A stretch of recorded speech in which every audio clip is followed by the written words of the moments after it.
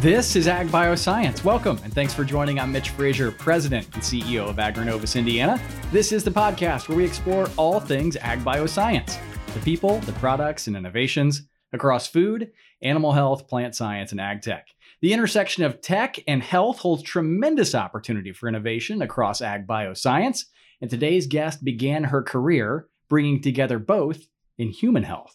Today, she is the 19th president of Indiana University and the first female to lead the institution in its more than 200-year history. She has a passion for learning, a bold focus on economic growth, and a deep commitment to moving fast. Welcome, Dr. Pamela Whitten, president of Indiana University. Pam, welcome to Agbioscience. Well, thank you for having me. I am delighted you're here and so delighted you're in Indiana. It is just incredible to have you here 16 months after taking this job. Before we dig in to all things that are Indiana University and the tremendous work that you're doing, your team's doing, we got to learn about your story. Tell us the journey that you've been on that brought you back to Indiana. Oh gosh, well, my story is one of those I like to act like it's very intentional, but it's really more serendipitous. So, about 100 years ago, I went to Tulane and earned an undergraduate degree in business, and then actually got married a week after I graduated from college. Still married to the same guy a million years later. Well, congratulations. Well, thank you. The congratulations really are due to him more than me, probably. And earned a master's pretty quickly. Then actually went overseas, lived a little bit, and worked professionally in the communication field and banking, and then in healthcare. Then went back. At this point, had 2 of my 3 kids and dragged them to Kansas to get a PhD. And found this thing. This was in the early 90s, this thing called telemedicine, and there wasn't very much of it. Super early, yeah. And so I studied it, and then got brought on to the University of Kansas Medical Center to start and run the telemedicine program for the state and be on the faculty at the med school. And then decided, I went back to get that PhD to be a regular old college professor. And so moved the family, by this time there's 3 kids, to Michigan, where I joined the faculty at Michigan State and had a lot of great years teaching and doing research in the health technology field, and then eventually became a dean at Michigan State. And had an interesting, fun run doing that. And then when it was time to do the next step, which is to be a provost, there was already a provost at Michigan State, and he didn't feel like moving on because I was ready. So I went down south. I went to the University of Georgia to become the provost there, and then eventually served as the president of Kennesaw State, which is a big urban university, about 42,000 students. And then just life just works out. Yeah. Just got lucky and was able to come to IU. Lucky may be a little understated. There's a lot of luck getting a job like being the president of IU. This is a dream job, and it would be for anybody. Oh, a lot of hard work, a lot of preparation. Sometimes where those things meet, where luck and those things, good things happen, Mm-hmm. right? You've served across the Big Ten. You've actually served at Purdue prior to Indiana University, if memory serves correctly. Well, I spent a year there doing research. With them. All right. Long time ago. Mm-hmm. So as you spent time at Purdue, you had familiarity with Indiana. What was it that sort of tipped the scale where they said, "Hey, Pam, we'd really like you to come to Indiana"? What was it? It was the wonderful serendipitous mix of all the things that I'd done before, right? And so, as you come to understand IU, you see that it's a really complicated, complex university, probably one of the most complicated in the country.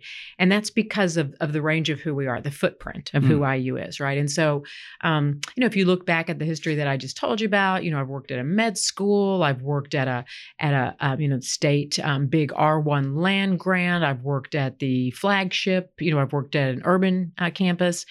And then you look at IU, and what is IU, right? It is Bloomington, flagship, AAU school like I had been at, very large, 47,000 students. Wow. It's IUPUI, a good urban university of about 25,000 students. It's the biggest medical school in the country. We have at Indiana University. It's some regionals that make just a staggering impact in their local communities, right? And somehow I had been living right and had experience in all of those contexts. And so that made IU just kind of the nice package for me to come apply all that experience, hopefully in helpful ways moving forward. Well, and a key driver to your strategic plan that I want to get into, because I know this commitment to grow across Indiana is really core to your strategy. Mm-hmm. I want to go back a little bit because you talked about this pioneering that you did around telemedicine. And we've long thought about this intersection between tech and health. Mm-hmm. certainly in human health, in ag bioscience as well. Give us an idea how you and your leadership really see tech and health at large coming together as part of IU. Well, first of all, I'm going to put a little stake in the ground. Oh, I like it. And just put out there that at IU, just because we're not the land grant, maybe you don't run the extension offices, it doesn't mean that we're not deeply interested in agricultural sciences and the really the growth and the strength and the asset to the state of Indiana. And so, there are a dozen people that you could interview that could tell you the stories of the work that we're doing for crop development with climate change, right? Or diversity in farming, right? Or policy related not only to farming but food science as well. There's a great amount of work, both scientific and applied at IU, because we really are vested in agricultural industry as well. So I want to put that flag in the ground as well. I love it. That's important to us too. And I'm hoping maybe this summer to take a farm tour and to get around the state and really visit and understand. A guy. The industry. Good. A guy. All right, let's plan after graduation, after May. Okay, it's a deal. We'll plan it. Excellent. It's a deal. Very good. So the question though was about linking technology and health. If I remember back a few minutes ago to that question. And there's multiple responses to that, right? Some are complicated, right? Related to the work that we're doing, which is really becoming quite a strength related to artificial intelligence and other developmental aspects of IT and computing, and tying those applications to sophisticated development for health solutions for the future. You see that in the computing devices we have, right? I mean, we have Big Red 200 that's the biggest, most robust in the country, right? I mean, people all over the country pay us to get to use that, as well as the access that we have to develop new solutions in various settings, including health as well. And then, of course, there's the applied setting, right? As a healthcare trainer, because we train the doctors in the state, most of them, certainly most of the nurses and the social workers and the folks in public health. And we're the only dentistry school and optometry school, right? So all of those places in training, how are we using technology in various ways to deploy health services around the state? And so that's another focal point for IU. I love this idea of what you studied back in K-State, really being no, it was KU, not K-State. Oh, gosh. Yeah, careful. I know. Yeah. I just committed, I feel like some sort of real atrocity to all the fans out there. I apologize. And to you, Pam, I apologize. You know what a Jayhawk is, right? That's exactly right. So I look at this and it is amazing to see how that thread still continues to weave through all that you do, and the idea of human health connecting into plant health, animal health, the whole food system. I love it.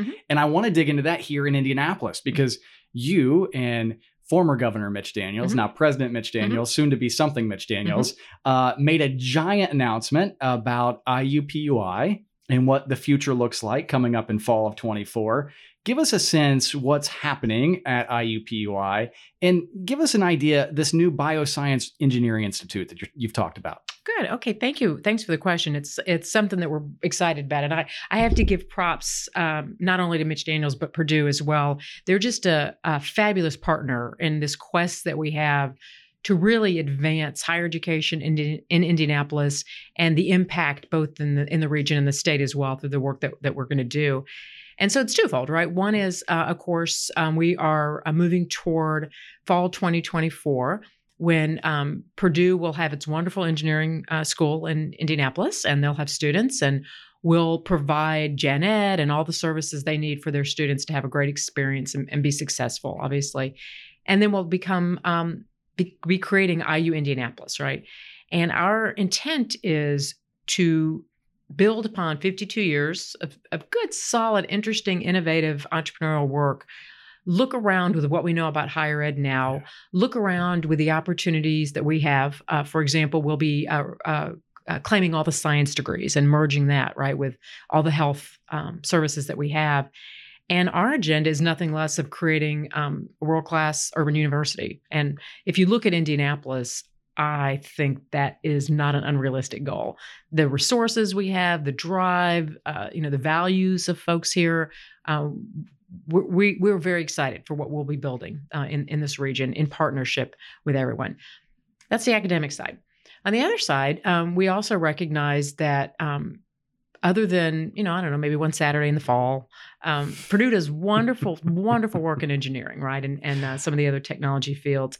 It's a real strength. And I would argue that IU does really wonderful work in medicine and health sciences research as well.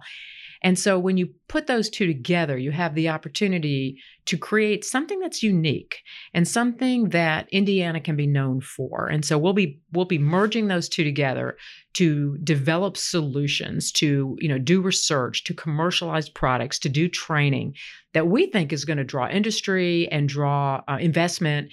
But most importantly, when people all over the country go, well, where do you go for biomedical or medical engineering? Well, you go to the state of Indiana because there's that Indiana-Purdue combination that's occurred. And so we are in the throes, literally, of kind of putting that framework together right now. It's incredible when you look at the top 3 publicly held companies in India, headquartered in Indiana. Mm-hmm. Eli Lilly is one, mm-hmm. Corteva is one, mm-hmm. and I would assume we could put Anthem, mm-hmm. now Elevance Health. All mm-hmm. 3 of those care deeply about data science, care deeply about human health, care deeply about health outcomes. And then you look at sort of the balance sheet, if you will, that's inside central Indiana. We have Elanco building their global headquarters, that's right. just off campus. Mm-hmm. You have Corteva, who just named Indianapolis its global headquarters. You have Anthem, Elevance on the Circle. You have Eli Lilly here. Pam, when you look at this need for an urban university, this need for this biosciences innovation center, mm-hmm. I mean, it couldn't be more clear. Mm-hmm. Oh, it's a sweet spot for us. It is. I mean, Indiana truly can become the crossroads of the country in biomedical engineering, between the combination, not just of our 2 institutions and the expertise they bring, but importantly, with the partnership that we'll do not only with private industry, but frankly also with government and other investors around the area as well. Now, there's so much attention put on to sustainability as we look at this area. Mm-hmm. And I think when we start to look at the Venn diagram, if we overlap these, this idea of what we're seeing emerge as a concept called One Health, right? Where we look at plant health, the animal health, the human health, and sort of that cycle that keeps it going. That feels like this, right? Mm-hmm. Manifested. Mm-hmm. I mean, it's so amazing. Mm-hmm. The overlap is critical, but so is the enthusiasm. Yes. And I have to say, both Mitch and I have been so pleased as we came together for the planning and as we made the big announcement. I think it was in August when we made the big announcement. The response has been wonderful. I think I'm not exaggerating when I use the word euphoric for how people have responded. And there's lots of hard work going on our campuses right now to figure out the details, right, to make all this happen. And there's great enthusiasm across campuses as well. That's exciting here in central Indiana. Now I want to zoom way out to entirety of Indiana. Mm-hmm. You just announced your 7-year strategic plan, IU 2030, 3 real core mission areas, putting students first, research and discovery, improving the lives of people throughout Indiana. Give us a sense for what we can expect from the plan. And most importantly, how people, industry, innovators, investors, students, how can they engage with you, with the university, to really transform your vision into reality? So we decided to approach strategic planning a little differently than you would typically see at a big university. I like it. And so normally, traditionally, you'd see people would centrally do a lot of planning and they'd come up with, 100, 200-page document that was your strategic plan. And frankly, it would be a lot of rhetoric. And then 7, 8, 10 years would pass and it would get put on the shelf and then the next one would get done. And that's not atypical for big organizations at big universities. But collectively as an institution, we have real change. We have real accomplishments that we want to address.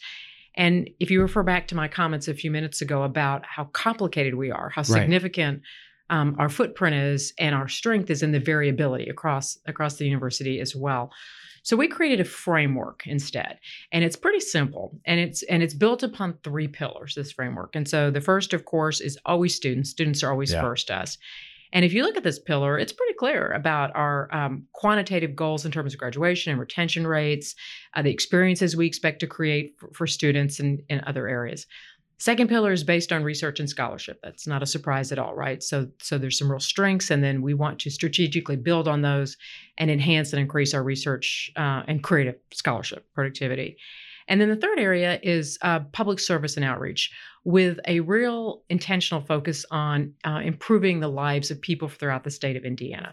Just recognizing and owning that we're the flagship institution for the state of Indiana. And with that comes a responsibility for the quality of life in our state, right? And so, that means economic development. That means the work to not only recruit industry, but provide the workforce that's needed. That means the hard work of figuring out how we get more K-12 teachers in the state. That means recognizing the leadership role that we need to play related to health as health providers, and so getting out and really addressing health outcomes, in the state, and other such things as well. So what's happening now is all of our campuses are taking that framework, and they have until March to come up with their specific things that they're going to do per that campus to reach those goals in each of those three pillars.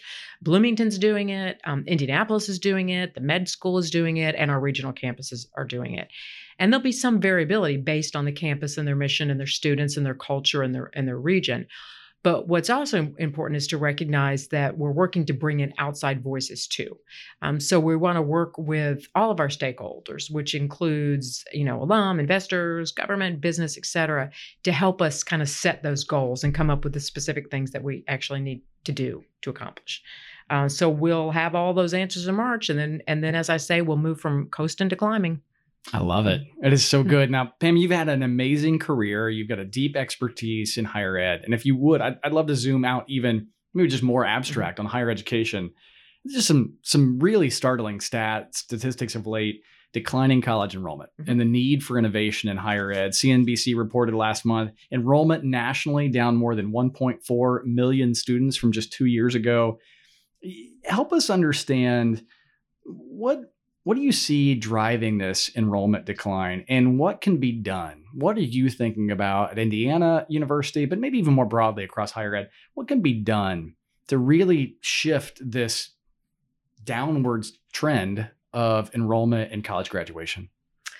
Well, there are a couple of things going on, and let me preface by saying you're not going to get a magic answer here, right? I don't think there is one, right? Right. If there was an easy answer, we'd be doing it. We would be done. But there's a couple of issues, getting in the way of this. One is that college completion is actually improving in some areas. So some of our campuses in the last decade have seen significant improvement in the college completion. Indianapolis campus is a good example of that. But that's different than the college attendance or going rate, right? And there's confounding variables. And so one is we have a real enrollment cliff coming. It's a real thing. It started during the recession, and people just had less kids. And so we're just now getting to that point where there are literally less 17 and 18-year-olds that'll be going to college by the mid-20s. So we're about 25. And then that drops again over the next decade. And so that whole population is just going to be different for a while. And all of higher education is going to see that drop, right?